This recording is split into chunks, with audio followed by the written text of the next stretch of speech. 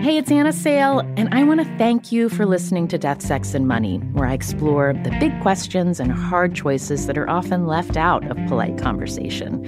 You can hear new episodes ad-free every week on Amazon Music, where you can find Death, Sex, and Money and all of your Slate favorites without the ads. I want to thank you for listening and for all your support as we at Death, Sex, and Money have made our move to Slate. Your stories, voice memos, and emails have meant so much to the team. As part of this transition, there's a new way to support our show financially at Slate, our new home, and you'll get something special in return. Subscribe to Slate Plus, and you'll not only support our work on Death, Sex, and Money, you'll get access to new benefits, including listening to us and all of the other great shows Slate makes, like Slow Burn and Decoder Ring, without any ads or sponsor breaks. To subscribe, just click Try Free at the top of the Death, Sex, and Money show page on Apple Podcasts, or visit slate.com/DSM Plus to get access wherever you listen. Thanks.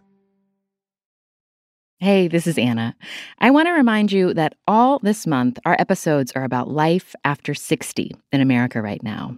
If you missed our last episode, check it out. Listeners from around the country shared very real stories about their relationships, friendships, what they value, and what they've let go. It's guest hosted by Joanne Allen, and if you are not over 60 yet, take a listen and then send that episode on to someone in your life who is over 60. We have a special link to do that at deathsexmoney.org/aging. And now, Marlo Thomas. A lot of people wanted to marry me, and I really do believe that there's no more marriage catnip than a person who doesn't want to marry. You know, you were irresistible, huh? Yes. My girlfriends would say, "Oh, he won't marry me," and I thought, not everybody, but many men that I went out with asked me to marry them, and I really think it's because I didn't want to get married. I think if I had wanted to get married, nobody would have asked me. This is Death, Sex, and Money, the show from WNYC about the things we think about a lot and need to talk about more. I'm Anna Sale.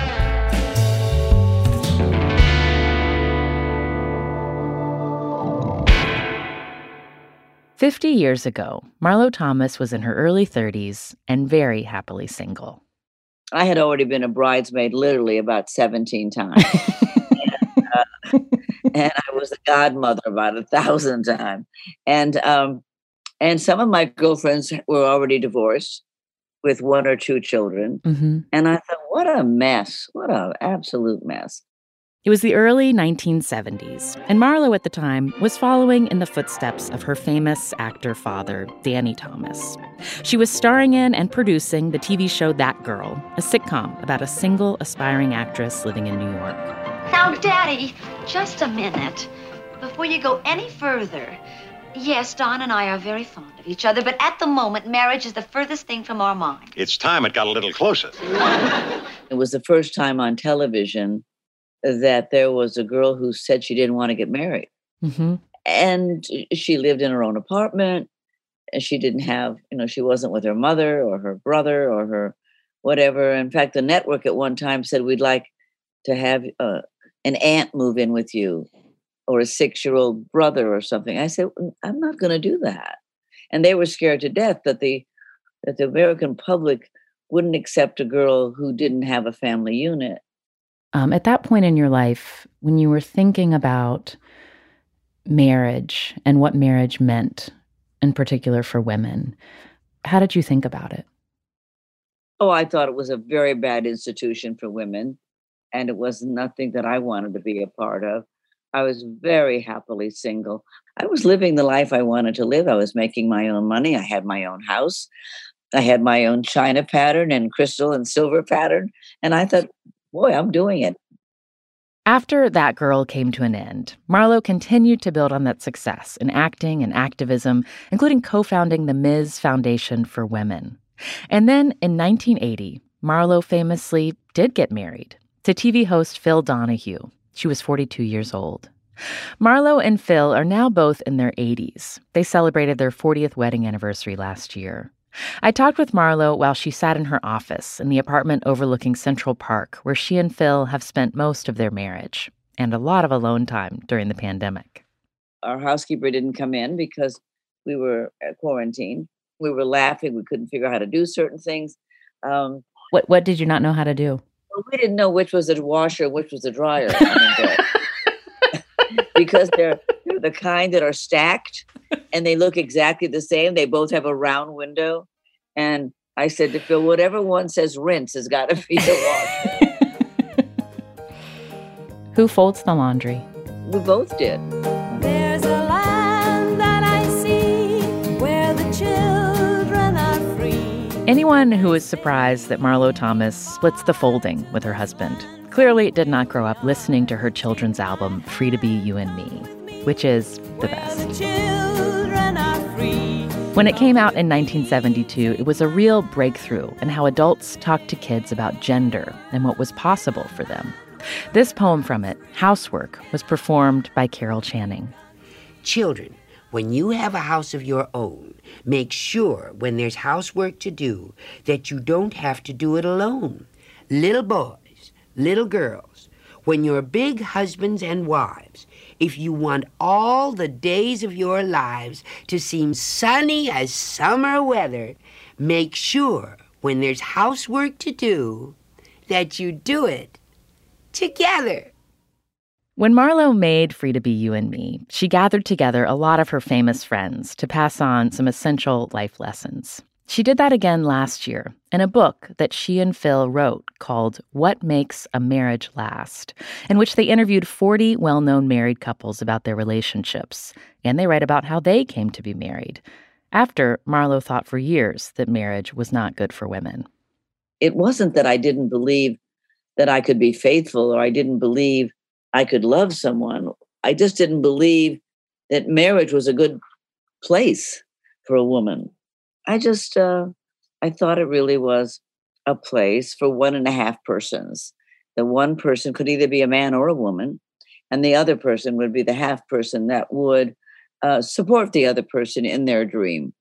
And certainly in my family, my father had this very big career, and my mother was in support of it. And she did that, and she was kind of happy. I mean, she had given up her own singing career to travel with my father around the country before he moved to Los Angeles and made it in television. So, I didn't see a good model. And I think that's very important because if you don't see it, you can't be it. Did you have the kind of relationship with your dad when you were an adult that you could say, I don't really want to get married if it means marriage looks like what you and Mom have had?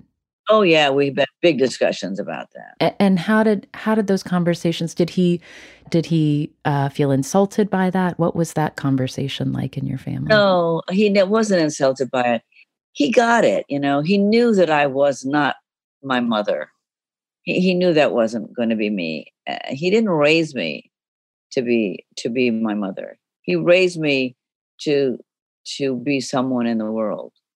And my sister and my brother, not just me. So he knew I wasn't headed there. I mean, my nickname as a little girl was Miss Independence. Mm-hmm. I was always independent. I just never, my father kind of instilled in my sister and me that we could be anything we wanted to be. And his what should I say? His compliment, which I know sounds sexist now, but he used to say to us, "You're man-sized women. You're going to be man-sized women." I guess to him, being man-sized woman meant we were as good as a man. Mm-hmm. He did want me to marry and have children, and he did, he would every now and then comment on that.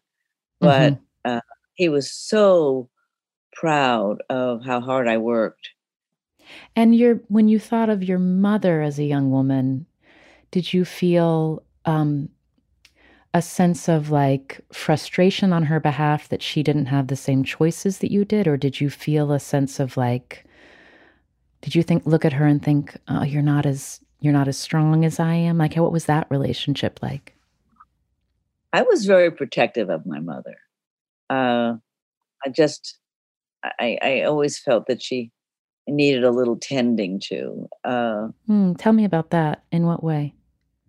Because she was, she had her own radio show when she met my dad. So, and then she gave it up to travel with him. It was a little radio show in Detroit where they both were, where I was born. And we were there about 6 months. I was out of Detroit quickly and as an infant. And then went to Chicago. My father wanted to go with the better nightclubs where he was a nightclub comedian.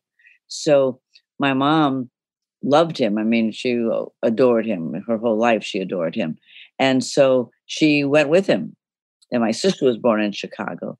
We moved to Los Angeles when I was around 4 or 5. And then my father started to have a Hollywood career. So my mother, she was going from city to city, having babies in every city. So that was her choice. And yet, she'd say to me, boy, you're really doing it the right way, kiddo.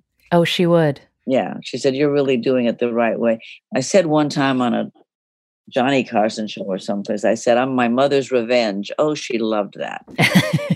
She liked to think of me as her revenge, that I had done what she wanted to do. She was very, very touchingly supportive of me. She really was. I remember when I first came to New York to audition for a play long, long, long time ago.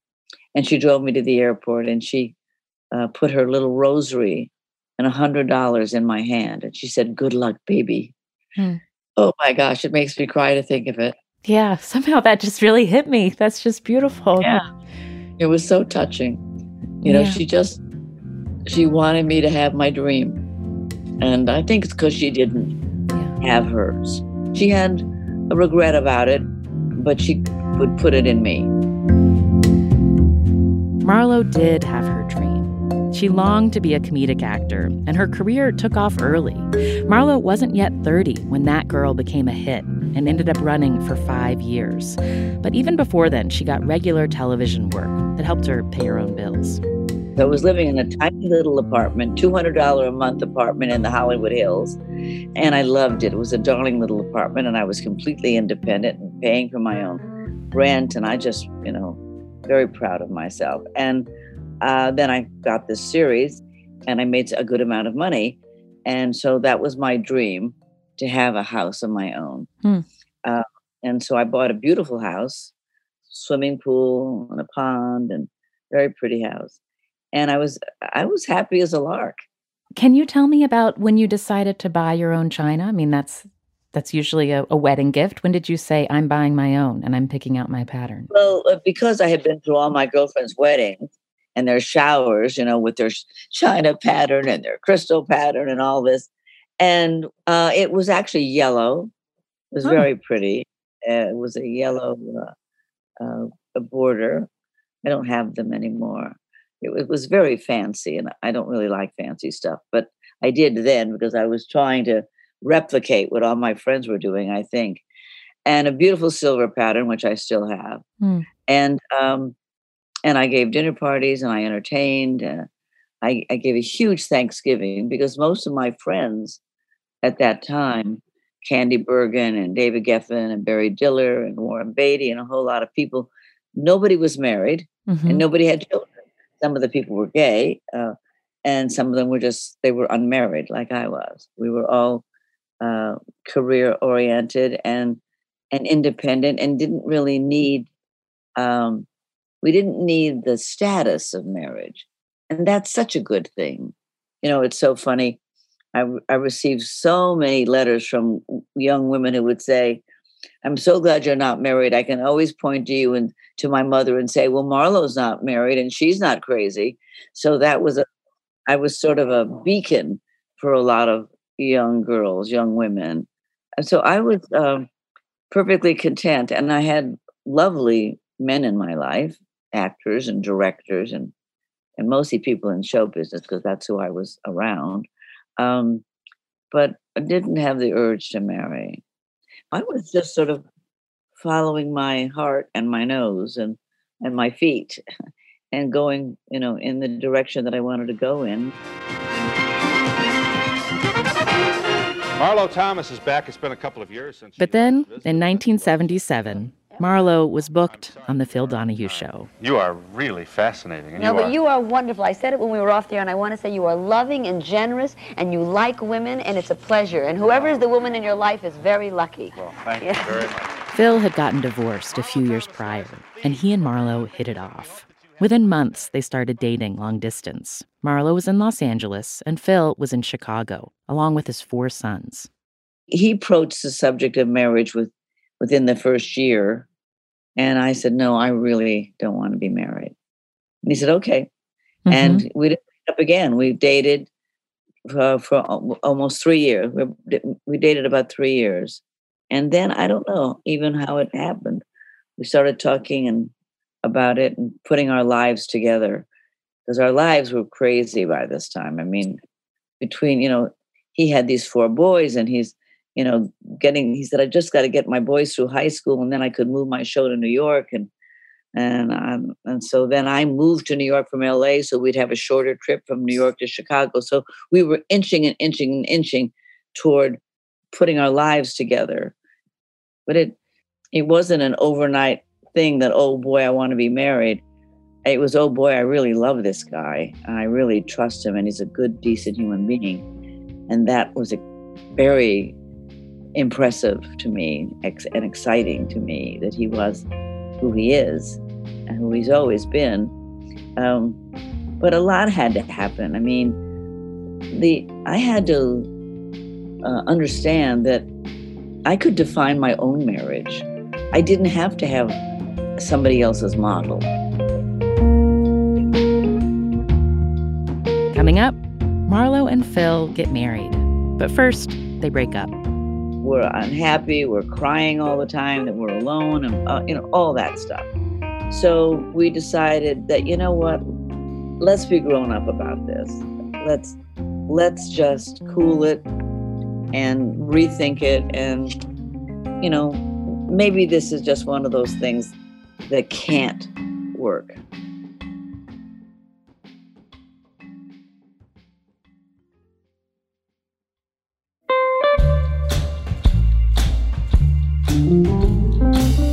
Last spring, we asked you to share your stories about missing touch during the pandemic. And we heard from a lot of you who were single and having big feelings about it. I have been pretty steadfast in being single and being content until now. Maybe if I had dated more, maybe if I had been less picky. All the times when I didn't go out with friends, when I didn't go to that event because I didn't want to go alone. I'm really kicking myself. And although I am an introvert, I desperately have been seeking out flirtations, even like unsolicited ones that I should know better. And I don't know, it just makes me think, what I'm looking for, is that going to change? Because deep down, I'm by myself. If this happens again, is this what I want from me? If you are single right now and don't want to be, how would you describe your approach to dating right now? Have you tried dating during COVID? Have you noticed that what you're looking for has changed? We're collecting stories about what it's like to be single and looking. Record a voice memo or write a note and send it to us at deathsexmoney@wnyc.org. On the next episode, our series of conversations about life after 60 continues when I talk to Beverly Glenn Copeland. He's spent his entire life making music, and the financial realities of pursuing his art have shifted as he's aged. I feel that, one has to have the means by which to live your dream. It's easier to do on peanut butter when you're 21 or 20 or whatever I was. That's very different from being, in your 70s.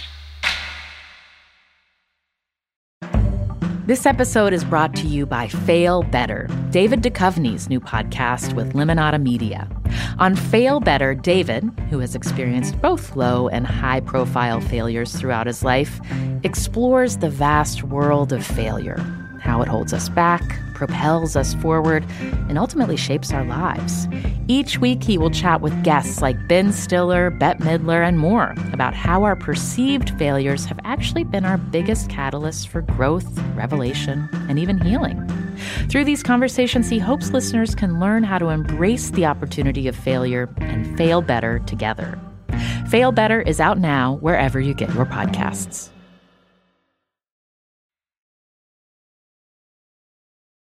This is Death, Sex, and Money from WNYC. I'm Anna Sale. In 1980, 3 years into their increasingly serious relationship, Marlo Thomas and Phil Donahue decided that being long distance was not going to work. It was getting really hard, mostly because of the children, his children. He couldn't just take off every single weekend. And I couldn't because of my work. I think I was doing a play at that time. So I couldn't get there. I was working on the weekend. So it was becoming really difficult. And I think we both said, this is too hard. It's just too hard. It's hard for you. It's hard for the boys. It's hard for me. So we did break up. And in those 3 months, he started dating people that he dated before. I went back to an old boyfriend, which is what you always do. And actually, he was like a vulture. He heard that I'd broken up with Phil, and he called me from LA. He said, "You broke up with Danny." I said, "He said, okay, I'm coming to New York to see you." So we hung out for a while, and it was good. It was a very good thing to do because we were able to look at it and say, you know what, it's really worth it. This is the person I want. How did that conversation happen? What happened after 3 months? He called me. He called me and said, I never thought anybody could be this irreplaceable. I didn't think anybody could be this irreplaceable. Right. Whoa. Yeah. And did you feel that way? Oh, for sure. I was miserable. I was miserable. But I was trying to be like, okay, I have my work and he has his work and he's got his kids and this is life. And I'm not some little starry-eyed kid. I got to, trudge along here. And, but I was miserable. And then the boyfriend that I had gone back to, I had stopped that because it wasn't making me happy. And I was thinking in the back of my mind, somehow this has to work out. I mean, how could we do this? How could I never see him again? And we didn't speak for those 3 months. Oh, really? Yeah. It was a real break. But it was good. And I say that to a lot of people who are not sure and having trouble and so forth. I'd say, unmarried people, I'd say, just get away for a while. It doesn't have to be 3 months. Maybe it's a month. Maybe it's 2 weeks, whatever. Just get away from it and, walk away and see. Marlo and Phil married in a secret ceremony at her parents' house and were able to get off to their honeymoon without the paparazzi finding out. But pretty quickly, word got out about their marriage. There were a lot of women who were unhappy that I got married. They felt that I was a symbol of something, but I didn't feel a responsibility to that. When we were on our honeymoon, we were on a plane, and Phil had gone to the bathroom when I had on my wedding band and my diamond ring and all that stuff. And this woman sitting across from me, she said, "You're Marlo Thomas." And I said, "Yes, I am." And she said, "Are you married?" And I was like, I felt like a blushing bride. And I went, "Yes, I'm married, And she said, "Oh my God, why would you be married? I'm so disappointed." Oh. Like, I thought, "Oh my God, what have I done? I've let all these women down." So I did have some of that. I did have people who wrote to me and said, "I always look to you as a beacon of being an independent woman." And I thought, well, I was independent and I'm still independent, but I'm married now, but I'm still independent. Yeah. I think of that as a time when, in some ways, the feminist movement and the women's movement could be quite rigid during that time. Like, did you have friends from doing political organizing around women's rights that you felt like you had to explain your choice? Oh, no. That's kind of a myth, to tell you.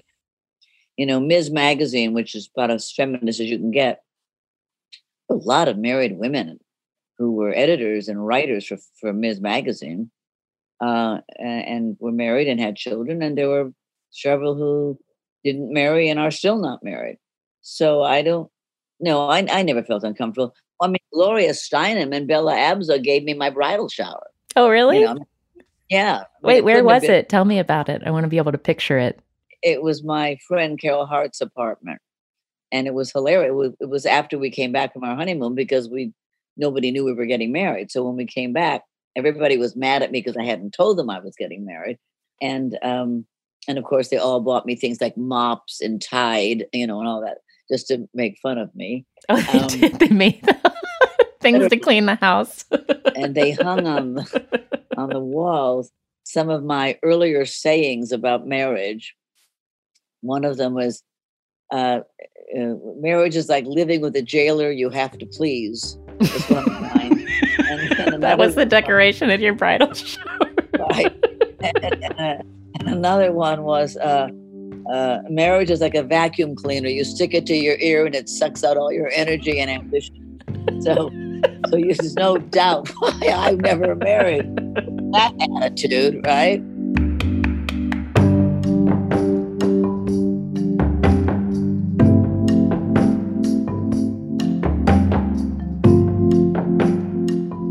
How did you think about what your role would be as a stepmother? How did you understand that when you were marrying? I didn't understand it at all. Again, that was my rosy glasses. You know, I love this guy. He's got 4 kids. What's the problem? You know, I just didn't see it. I had no idea about it. And it wasn't until like about a year in, there was a crisis with one of the kids. And I went, and I didn't really feel comfortable, you know, getting into the fray in crisis situations, except to comfort Phil or talk to Phil. And I went back to a therapist that I had seen years before, and I told him, you know, this is really hard, and I'm not sure, you know, how to do this, what my place is, and so forth. And he said to me, "You have to become a part of an entity, an adult decision-making entity. You are not a bystander. This is your life too. So you and Phil have to understand that you're a team as a decision-making entity." And once he gave me that, it really, again, it just unleashed my own reticence to step where maybe I shouldn't be stepping. But then I realized it was important to our marriage as well as making a family unit. Mm-hmm. How did you, when you figured out how to be involved in the decision making, did you communicate with their mom, or was that still Phil's job? No, I did it mostly. And I made a decision about that. I thought, I am not going to be a feminist in one corner and be one of these women who's got a bad relationship with my husband's ex-wife. So I made peace with her early on, and I liked her very much, and she liked me, and we still do like each other. You know, that doesn't say there weren't complications, and there wasn't pain, and there wasn't, you know, negotiations and all that, but it was pretty good because he has very good kids. Speaking of negotiation, I'm curious. I've seen that you and Phil decided not to sign a prenuptial agreement when you married. Did you choose to combine your money when you got married, when you had both been sort of financially independent? We did eventually. We didn't at first, but we did eventually. How did that feel for you as someone with your own house and your own china? Yeah. Well, I still have my own house. I also have my own husband. We just decided to do it. We didn't at first. I wanted to have my little pot, and he had his pot, and he was raising his kids, and I had my pot and all of this stuff. But then, as you know, we're married 40 years. As the time goes by, you own everything together. We own our house together, own our boat together. We own everything together. So, it doesn't matter. What's mine is his and what's his is mine. I do want to ask, you've had a long marriage. 40 years is a long time. And I imagine you've had some difficult moments during that time. Like, looking back, was there ever a time where you thought, I'm not sure this is going to work? No, never. Not ever. Mm-mm. Is that kind of astonishing to you? That's pretty amazing. I don't know. I don't know. I don't really think there's a gigantic mystery to marriage. I think you have to do a lot of accommodating and figure out, what you need from the other person to do for you or stop doing for you or whatever. But basically, it's like, other than lust and love, it's about liking somebody, and listening to them. I think that's a very big thing. Most people don't listen to each other. And I really, and sometimes because of time, if you don't have enough time, because you're focused on a project or something, you're not listening, you're not hearing. And that's dangerous. And we both work on that. My dad used to always say that noticing was the most important thing we can do as human beings. And when you don't notice them that's when you get into trouble. Do you and Phil talk about what it's been like to age? Like, how much do you talk about aging and how that's affecting the way you... Oh, we talk about it a lot, with every little creak and crone, Yeah. But, his eyes aren't as good as they used to be. And I'm not as flexible as I was, even though I work out 4 times a week. Yeah, you notice that that you're different than you were 20 years ago, 30 years ago, certainly 40 years ago. But we don't. Thank God we're healthy, so we're not really. We're talking about the things like, eyesight, glasses, hearing aids, upset stomachs, that kind of stuff. But when everybody said, well, we're the elderly, you can't go get COVID. I said, well, I got it. We're the elderly, I hadn't thought about that. I was very excited when we became seniors and got half price at the movie theater. I thought that was hilarious. But I don't think we think a lot about it. In fact, I have another friend who's around my age, and we were saying, I don't really feel that different. I don't think of myself that differently. I shouldn't say I don't feel that different. I don't think of myself any differently. I don't think, oh my goodness, I may have only 10 years left. I don't think like that. I never have. I don't have a great concept of time. Yeah. I do want to ask one last question, and that is, I was struck in the book that you write about how the flip side of love is loss. And yes. You've just done this project where you've interviewed all of these people who've spent so many years together. You've had the experience of losing parents. Like, what are you scared of? Are you scared of losing each other? Yes, sure. Of course. Yeah. How could you not be? You're together all the time. You love each other. You're completely interdependent. And yes, of course. We don't dwell on it, and Phil doesn't talk about that kind of thing at all. Really? But that surprises me. He's Irish. The Irish just take it as it lays, Uh-huh. He always, he just doesn't talk about it much. We do, like, if somebody dies, a friend will lose their spouse, and we'll say, wow, that's hard, that's really sad. And then we'll talk about, wow, that's rough. But we don't say, oh my gosh, I don't want you to die before me. We don't do that. I know there are people who talk about that. We don't talk about that. I don't see any reason to. Of course, it'd be horrible if I lost him. And it'd be horrible for him if he lost me. But we don't need to talk about it a lot. We know that.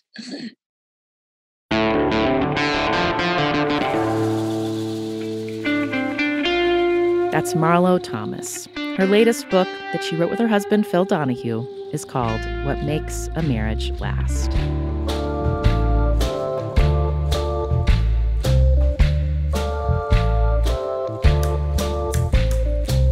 Death, Sex, and Money is a listener-supported production of WNYC Studios. This episode was produced by Katie Bishop. The rest of our team includes Annabelle Bacon, Affie Yellowduke, Emily Botine, and Andrew Dunn. The Reverend John DeLure and Steve Lewis wrote our theme music. I'm on Twitter at Anna Sale. The show is at Death, Sex, Money on Twitter, Instagram, and Facebook. And if you missed our last episode, check it out. It's all about getting real, about getting older right now. It's called Just Ask Us, Your Stories About Life After 60. You can find it in your podcast feed or at deathsexmoney.org/aging. I have really enjoyed talking with you. Thank you for your openness. Thank you. Well, my life's kind of an open book, so it's a little late to become mysterious.